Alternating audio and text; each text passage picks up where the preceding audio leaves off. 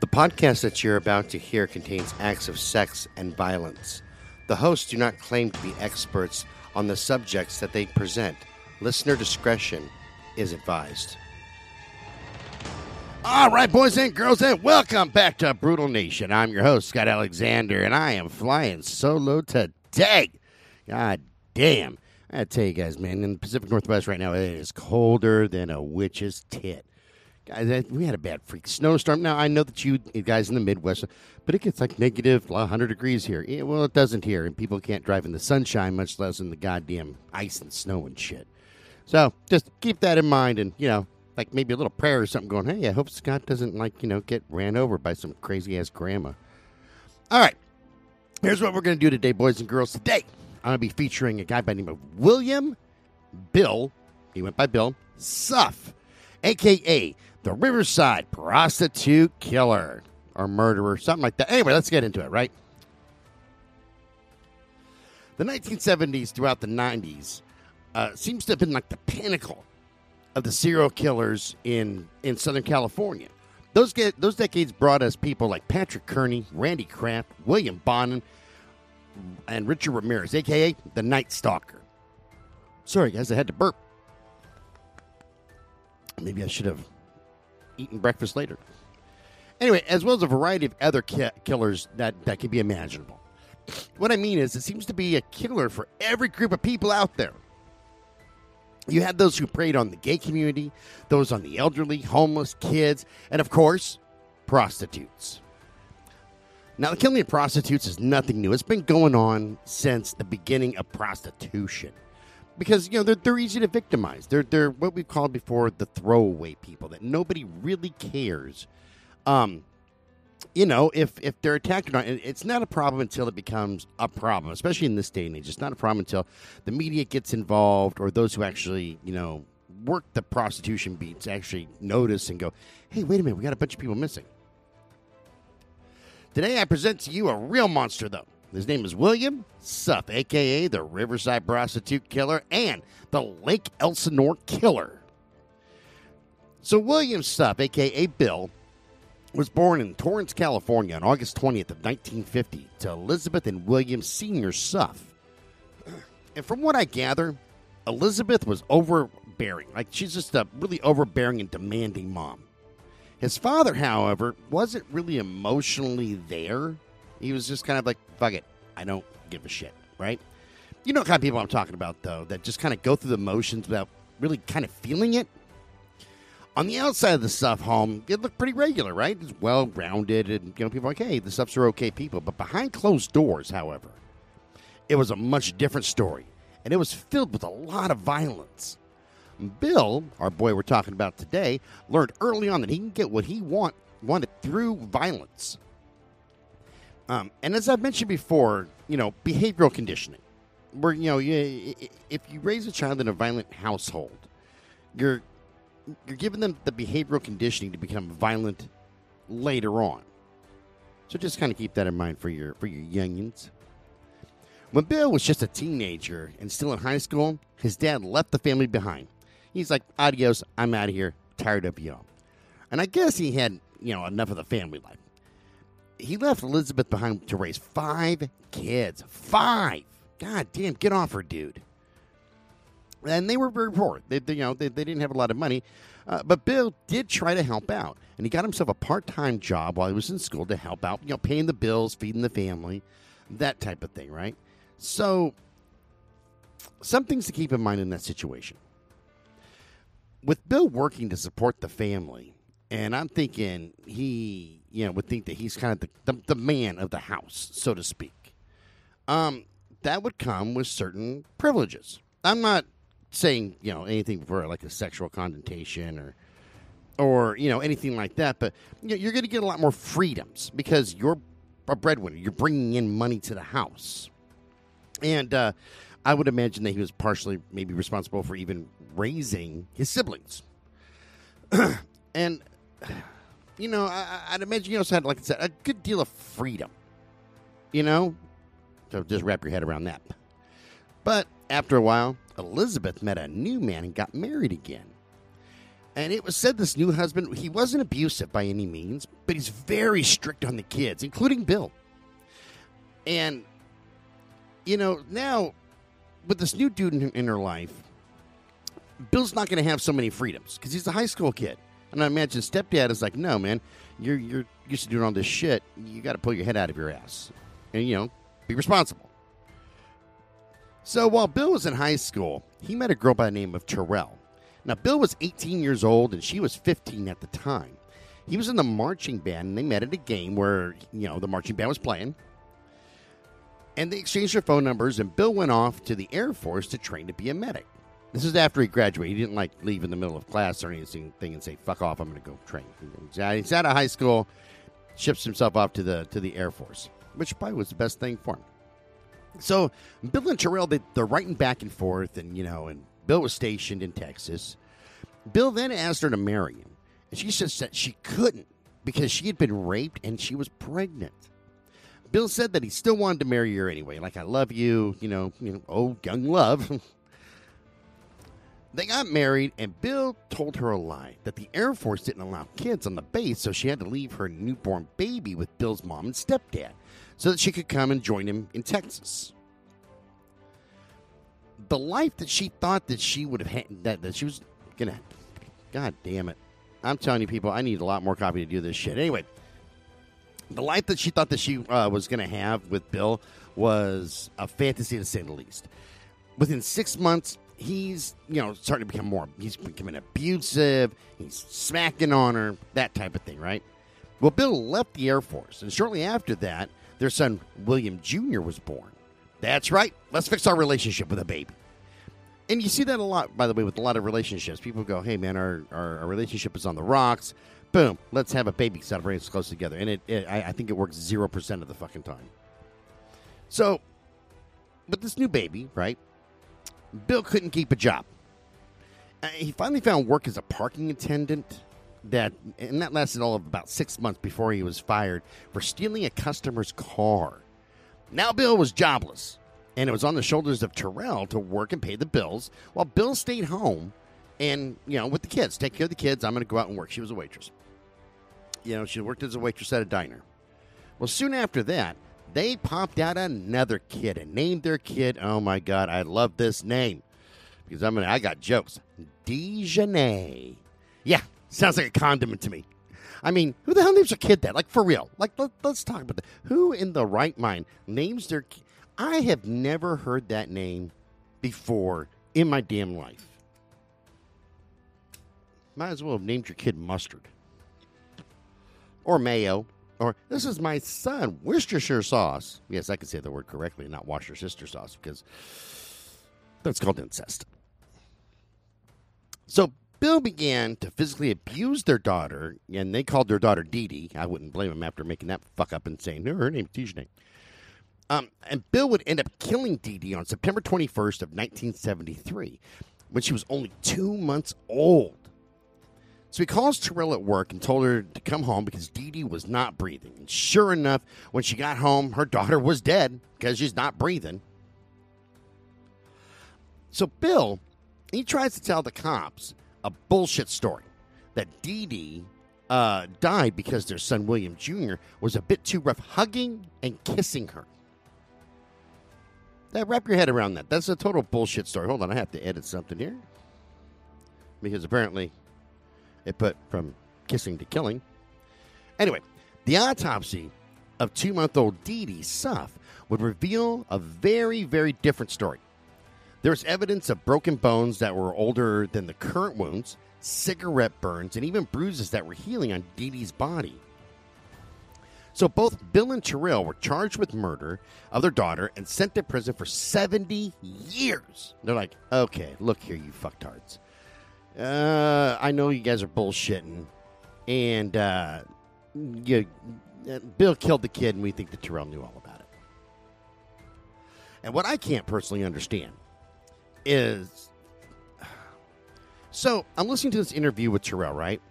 And she said that, I'm going to try to quote this verbatim, but if it's not exact, don't kill me. That she would have never thought that Bill would have killed their daughter. This is a guy who's constantly violent and had hurt their kids before, and yet Terrell didn't know nothing about it? Well, Terrell got off easy because about 20 months later, after she was in prison, Terrell was granted an appeal to her sentence, and the court found that there was not enough evidence against her to prove that she was involved in the death of Dee Dee. So she was exonerated, released from prison, and she immediately filed for a divorce when she was released. She gets out and she's like, I am filing this divorce against this peckerhead. Bill, on the other hand, he was being a good boy in prison. He volunteered to help whenever he could. He was just a model inmate. He served 10 years out of his 70 years, and he was released. And then he moved right back to Southern California, to Riverside. He found work at a bus station selling tickets for him, and, and he liked his job. He was well-liked. Everybody's like, yeah, Bill's an okay guy. And later on, he found a new job at the Riverside County as a supply clerk in their warehouse. He was once again well-liked by his fellow workers. Bill's like the nicest guy ever. And let me tell you, this is my theory of why he was nice in prison, by the way. I think he's a coward. I mean, it's really easy to beat up on a baby.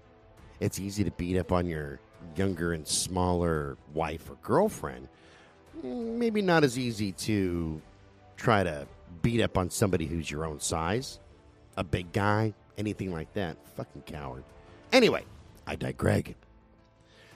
As I've said before, where's the best place to hide? And the answer is plain sight, right in front of everybody. And that's what Bill did. He's friendly and helpful to everybody. He was everybody's buddy, so to speak. Not the hookers, of course. He even started dating a girl named Bonnie and moved in with her to help her take care of her sick grandma. He's just a stand-up guy, right? Everybody's like, hey, man, Bill is out here. He's helping Bonnie with her fucked-up grandma who's dying. He's great at work, helps everybody out. Just what a sweet dude. And that is where is a perfect place to hide is. Get drinking my coffee and we'll continue. Just in case you're wondering what the dead air is, because Scotty needs a lot of fucking coffee today. Because you never hear about, this is kind of a side note in my brain right now. You never hear about, and I've said this before, people like me. Nobody's going to go, dude, it's that big biker guy next door with the long goatee and the bald head, and he looks aggressive all the time. It's always everybody's friend. Everybody's like, Bill? I don't think Bill could have done that. What a sweet guy. Anyway, on the outside, he's a stand-up guy. But on the inside, he was a monster in hiding. Bill and Bonnie split up after he got busted and admitted to stealing money from Bonnie's grandma. This is the same chick who's sick and dying, right? He steals her money. That's a total dick move. This next part is the same story that we've heard with a lot of our killers that prey on hookers. Billy Boy here started cruising the red light district for some hooker action. And he didn't start looking in Riverside, though, where he lived, right? He drives down to Lake Elsinore, which is about 30 miles away. And as he was buying hookers and cruising, his hatred inside of him for him just fucking grew. For no reason, really. I'm sure there's a reason. He probably has his own internal shit going on, but no outward reason. It's not like hookers are sitting there going, piss off or whatever. Then, in January of 1989, it was time for him to kill. I guess it kind of bubbled over in him. He's like, now it's time for me to fucking, kill a woman. Time for a guy who's naturally aggressive. So why not? Why not take out your aggressions on a hooker? Because nobody's going to give a shit. He met and picked up Rhonda Jetmore, who was a hooker in Lake Elsinore. They talked for about a price, and they agreed on $20 to give him some lovin'. And she gets into his van, and she says that she needs to get paid up front. Bill slides some cash into her hand, and Rhonda's not dumb, okay? She's not an idiot. She hauls out a flashlight and checks the cash, and sure enough, Bill had given her a $1 bill instead, and not the 20 that they had agreed on. And Rhonda's pissed. And she said, I'm not going to fuck you for $1, dude. That's just basically what she said. She said, dude, we agreed. It's $20. Give me my fucking money. And Bill launches himself at her. He tries to kill her or at least rape her, right? Get everything you can for $1, I guess. Rhonda knows how to play the game, though, and starts to beat the shit out of Bill with her flashlight. She gives him some good whaps across the head and manages to get out of the van, and she runs off. Now, before I go on, let's just take a moment to be proud of this smart girl, okay? In a world where hookers get killed a lot, and I mean a lot, this girl managed to stay alive because she was being prepared and because of her quick thinking. Like, she thought on her toes. Proud of you, Rhonda. If you ever hear this, I'm very proud of you, Miss Jetmore. So Bill learned something about Rhonda. Okay, well, at least from her. If he was going to assault him, you better kill him. So Bill went out hunting again in June of '89 in Lake Elsinore, and he found Kimberly Little. Now, Bill picked her up and drove her to a secluded place where they could, have a little bit of fun. And what Kimberly didn't know was that her idea of fun and Bill's idea of a good time were totally different. Bill strangled her and then stabbed her and raped her. And so he redresses her body, right? And this is just something that I had to shake my head at. He redresses her and puts his own shirt on her and buttons up the shirt. And as where Rhonda was a smart cookie, Bill was not. He left behind a ton of DNA evidence all over her body, including semen and fibers and things like that. Then to top it all off, he covered her with a blue towel. Now, Kimberly, she knew Bill because he was one of her regular customers. Like, they boned all the time for cash. They kind of had their routine. And it makes sense, by the way, because who's easier to kill than somebody that trusts you, somebody that you know, or so I heard, so I've heard. I would have never done that. So it was speculated that he covered her up with the towel because, he couldn't look at her. I think that he covered her up because he's a goddamn freak, okay? He didn't give a shit or care that he knew her or not. She could have been anybody. I think he still would have done it because I think it's another move for control. Obviously, with his history of abuse and everything like that, he definitely has control issues. And, that kind of accompany that abuse. Need more coffee. I am so sorry for the dead air, guys, but like I said, it's coffee time. So Bill, he chills out for a while with the killing. He's feeling good, getting hookers, having sex, and not killing them. That was until about 6 months later. On December 12th of '89, Bill went back to Lake Elsinore, and that's where he found 23-year-old Tina Leal. Now, Bill then, dumped her body in nearby Paris, California on a dirt road. Yeah, you can guess it. He killed her. It's going to be the same method, by the way, throughout the whole thing. He had a very distinctive way that he developed in his killing.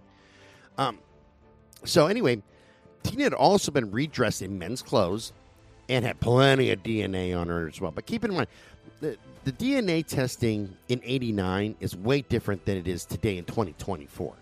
I mean, now, they had, when it came to semen, secretor, non-secretor, they could tell you your blood type, but they couldn't really splice atoms, so to speak, and go, hey, the DNA matches up. There's plenty of, so let's just call it biological, I guess, information that he had left behind. So, when the murder cops came to check out the body, they found, and this is what's going to end up being his calling card, 4 very distinct knife wounds in Tina's chest. And the wounds looked like they were made by somebody who, he took a lot of time with her. And, he wasn't rushed. He didn't kill her by stabbing her in the chest. He killed her by strangling her.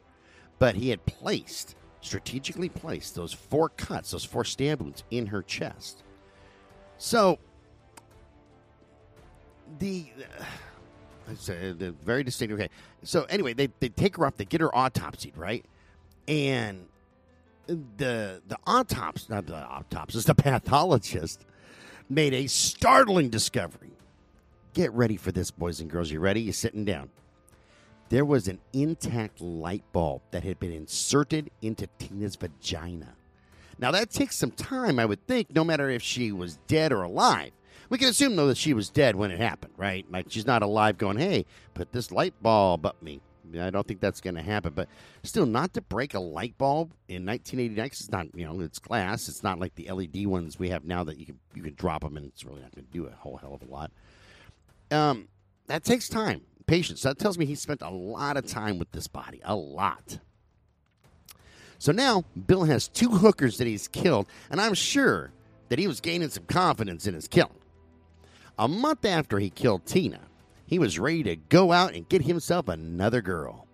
He found what he was looking for, by the way, when he found Darla Ferguson, once again, Lake Elsinore. So he's not killing close to home.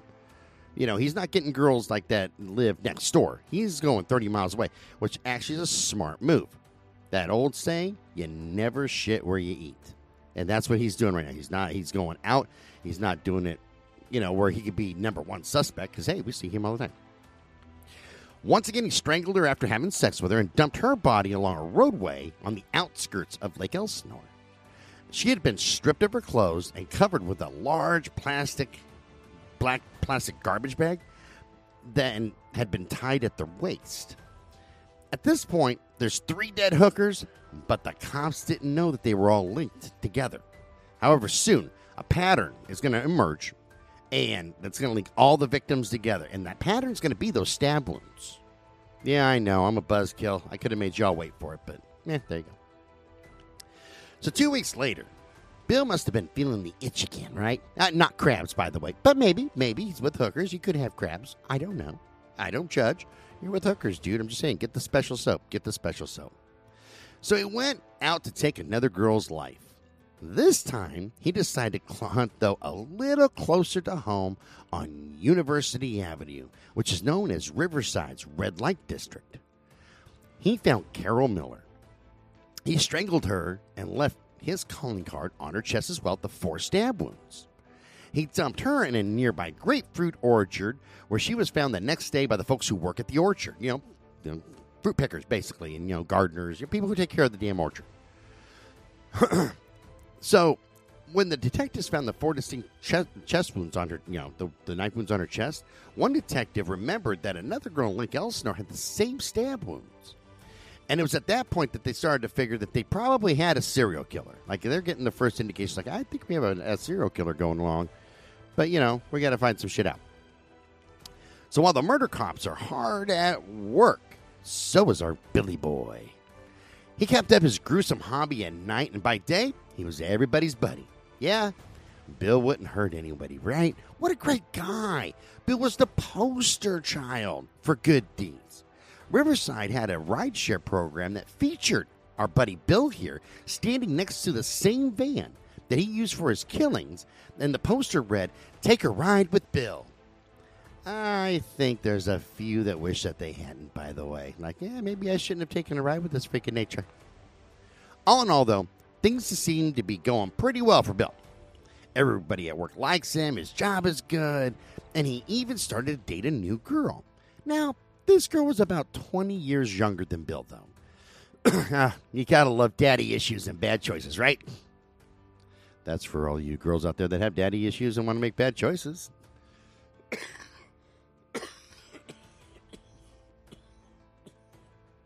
Jesus Christ, I think I'm fucking dying over here. Oh, god dang. I'm telling you guys, I gotta have somebody clean my house. Fucking allergies are killing me. Anyway, her name was Cheryl. Not the same Cheryl that's a friend of mine in Illinois. This is a way different Cheryl. And her name was Cheryl, and she was still a teenager when Bill and her got together. Now, she was over 18, but still a teenager. It wasn't too long before she and Bill got married. Bill took her to Las Vegas, and they got hitched. And I would like to think they got married by Elvis, but probably not. But in my mind, if I ever got remarried, Elvis, all the way, all the way. So, a little bit of another side note for y'all. There is a reason why abusive people tend to find others who are younger than them or weaker than them, okay? If the person that you're with is a lot younger, such as a teenager versus Bill, there's 20 years going on there, it's easier to control them, and it's easier to mold them into what you want them to be. things like, how to act and what to do and say or even think. Being old enough to be her father, there might have been a need to gain approval from Bill in a fatherly way, which makes sense. I'm not denying that she probably loved him and all this good shit, because he was a very, he's very manipulative, but a charming dude. But I'm thinking that she's needed some, fatherly kind of, hey, I approve of your actions type of a thing. Anyway, it wasn't long after they got married that, of course, Cheryl got pregnant. And I see a pattern here. Do you? For someone who doesn't want to be a dad, he sure spreads the seed around. I mean, it's the 80s. We had birth control, for fuck's sakes, right? Even though Bill was, had gotten married, was happily married, the need to kill him was strong. And he needed to go get another victim. So he came up with a story. And this is what he tells his pregnant wife. And I'm a little impressed with it because he thought it out. Okay, now, I don't like Bill Suff as a person. And I'll explain why at the end of this episode. Because I actually wrote him. He got a response. But thinking it out and planning. This was good, okay? So, he told her that he's participating in the disaster readiness program through Riverside County. He went as far, get this, to get brochures about the program. So he's got those at the house, everything like that. Seems totally legit. You got the brochures, and that's why you're out to 2 in the morning. Okay, it makes sense. So 7 months after he was married, he claimed his next victim. And her name was Cheryl Coca. And she was 33 years old. After he had sex with her, he killed her like he did all the rest of them, right? But this time here, he cut off her breast, and he threw it so hard it went up an embankment, like quite a ways away from where her body was. And he must have just really chucked that sucker like good, because it was far away from her body. He disposed of her in a trash dumpster. This was Bill's 5th victim, and as you can tell, he is escalating. His times had become shorter, and during some periods, and the times are becoming shorter. Is my point here, and now he's mutilating the bodies even more, and he's really getting more grotesque in his mutilation. He hadn't cut off anybody's tits before, and now this time here, lops one off, chucks it. So then, only 7 weeks later, he went out again. He found a girl named Susan Stemfield. Yep, she was a hooker as well. They're all hookers, by the way, in this case, in case you're wondering. So she was also murdered in the same fashion as all the others and placed in a dumpster close to where he had dumped Cheryl's body, his previous victim. On January 18th of 91, the hunt was on again. This time, he found 42-year-old Kathy Puckett. She was working on University Ave, and when she, left with Bill, she takes off with Bill. Her body was found on a dirt road 30 miles away from University Avenue. The thing is that the tire tracks that they found matched the tracks that they had discovered at the grapefruit orchard. That's right, because it's the loose dirt. So they're taking pictures again, right? They're like, hey, this is the same shit going on. And this was the first time, though, that they had new evidence that tied some of the murders together outside of the stab wounds to the chest. Concrete proof that it was the same vehicle that transported these girls to their demise. It was then that they created a task force to find their killer. It was made up of law enforcement from both Riverside and Lake Elsinore police departments. And the detectives began to look for matches for tire prints so that they could identify what kind of tires they were. They also found shoe prints. They had taken pictures of them, and everything like that. So they're looking for the shoes and they're looking for the tires. So on August 15th, Bill was cruising around Riverside again, and he found a girl named Kelly Whitecloud.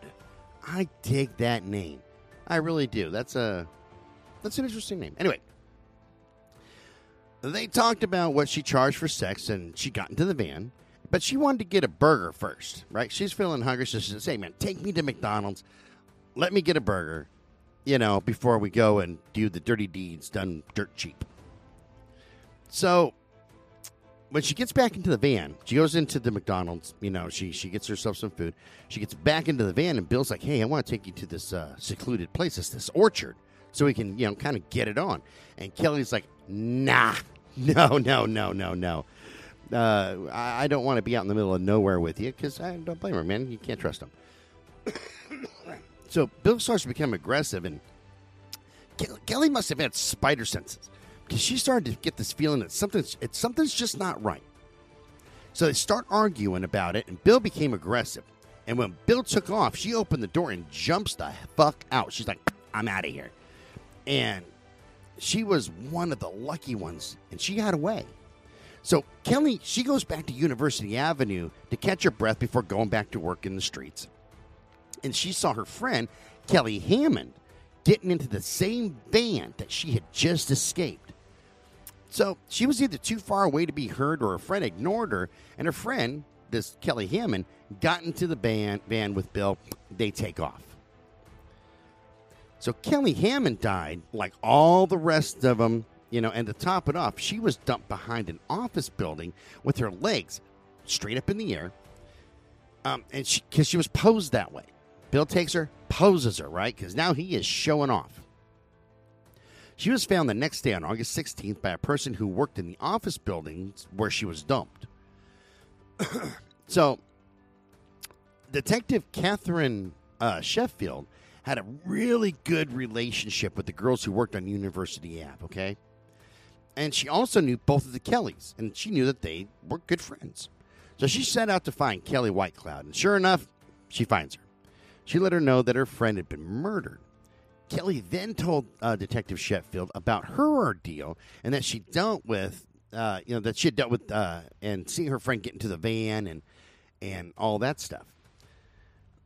And Kelly gave a very detailed description, not only of the guy who was driving the van, but the van itself. And now the cops had a good lead and kind of knew what they were looking for, They had a sketch artist come out, and they drew up a composite, of the killer based on Kelly's description. So Detective Sheffield was asked to give an update to her bosses, and she noticed that the killer had killed white and Spanish girls, but not any black girls. So her bosses decided to do a press release and inform, and that information ended up getting leaked, printed to the newspapers. True to form, Bill reads it, and his next victim was a black hooker named Catherine McDonald.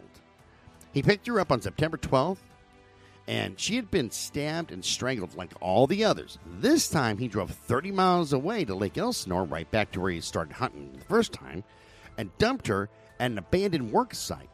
But this location had a lot of soft dirt, and the cops were able to get a very good tire and shoe impression, and a lot of them.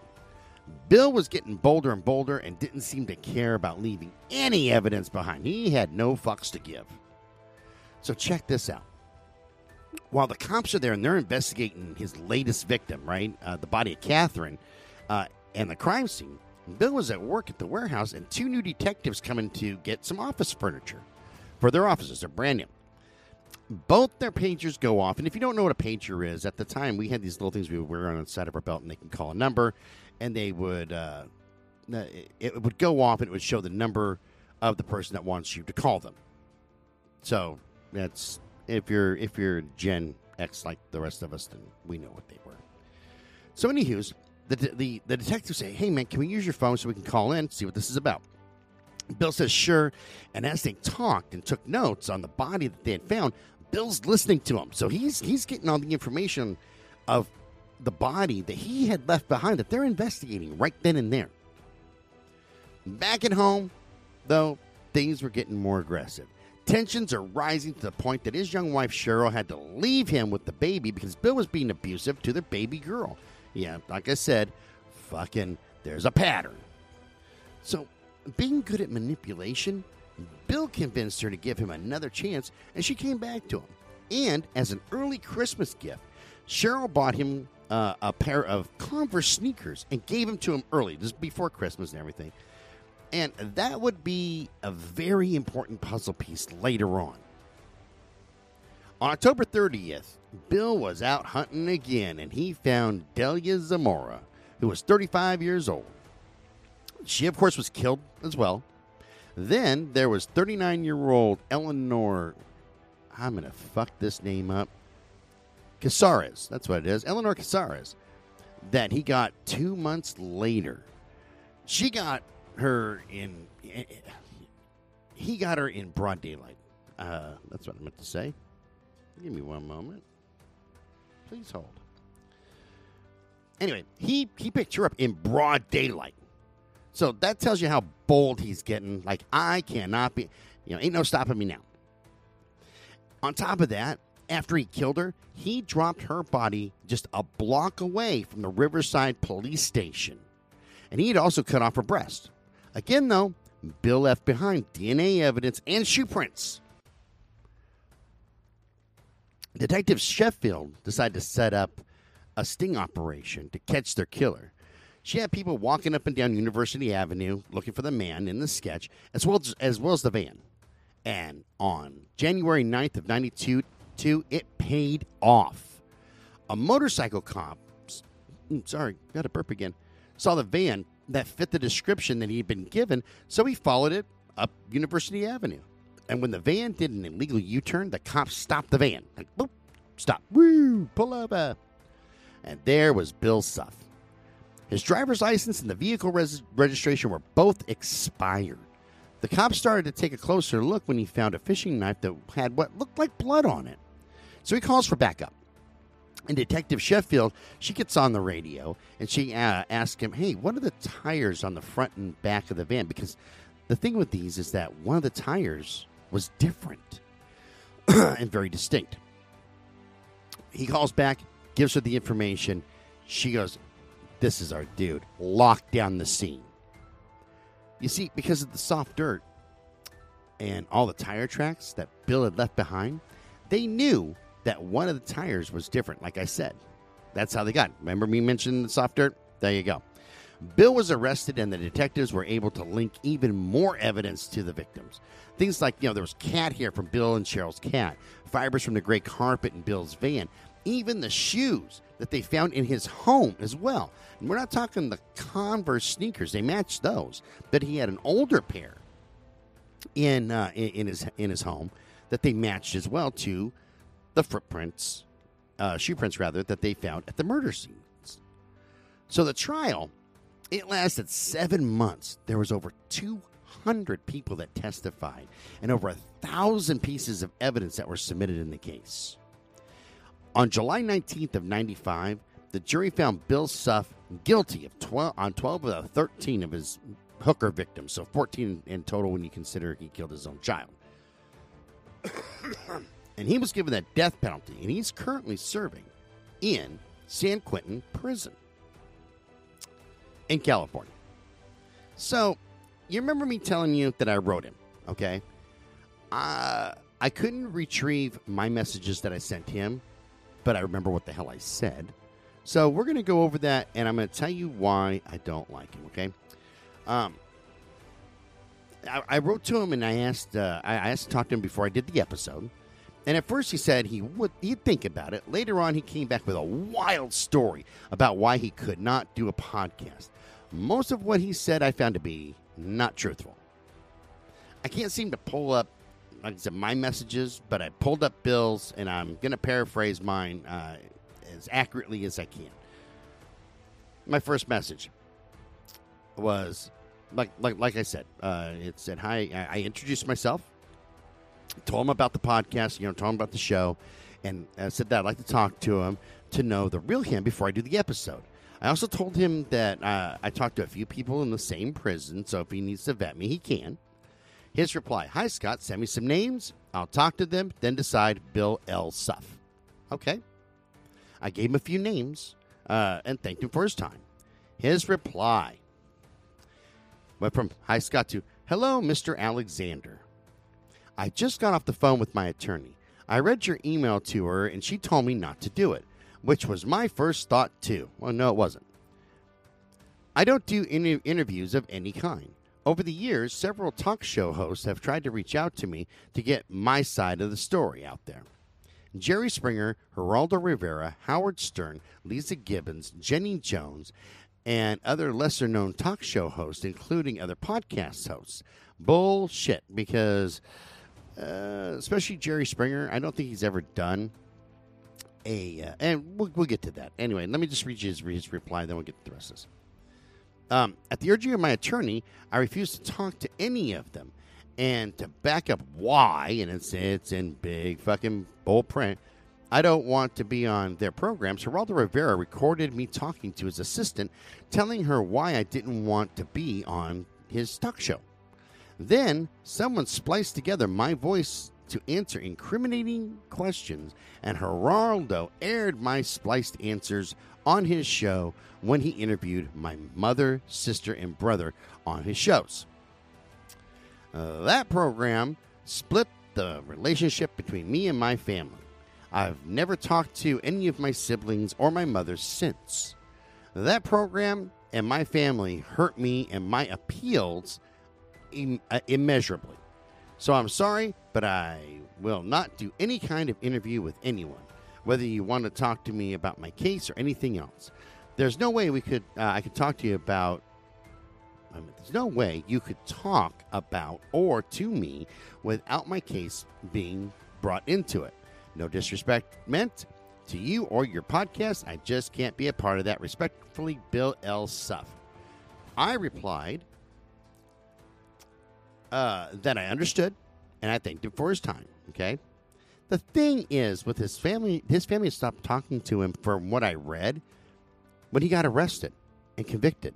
Plus, Jerry Springer, as I said, I don't think he ever did anything with serial killers. He's more of a trailer park trash guy. And I also doubt that Geraldo Rivera recorded him talking to anyone and altered the recording. That's too much of a risk for being sued. It's ludicrous. It's absolutely ludicrous. I don't understand why he felt the need to tell me such an asinine story.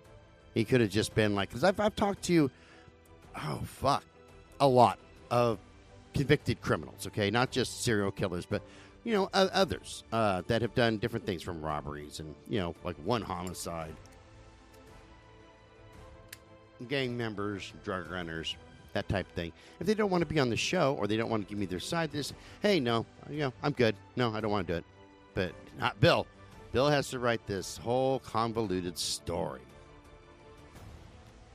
All right, boys and girls, that's all I have for this episode. Remember, you can send us an email at brutalnation@twistedbluellc.com. Check us out on Medium, Crime Beat on Medium, and wherever you get your blogs. Log on to Facebook.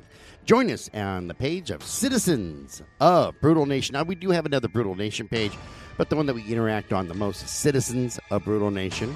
Just letting you know that. This show's copyrighted 2024 by Twisted Blue LLC. All rights are reserved. And if you're hearing this or any part of this on anybody else's show or podcast except for Metal Cross Radio, they're lying, thieving bastards. And we will talk to you guys later on. Bye-bye.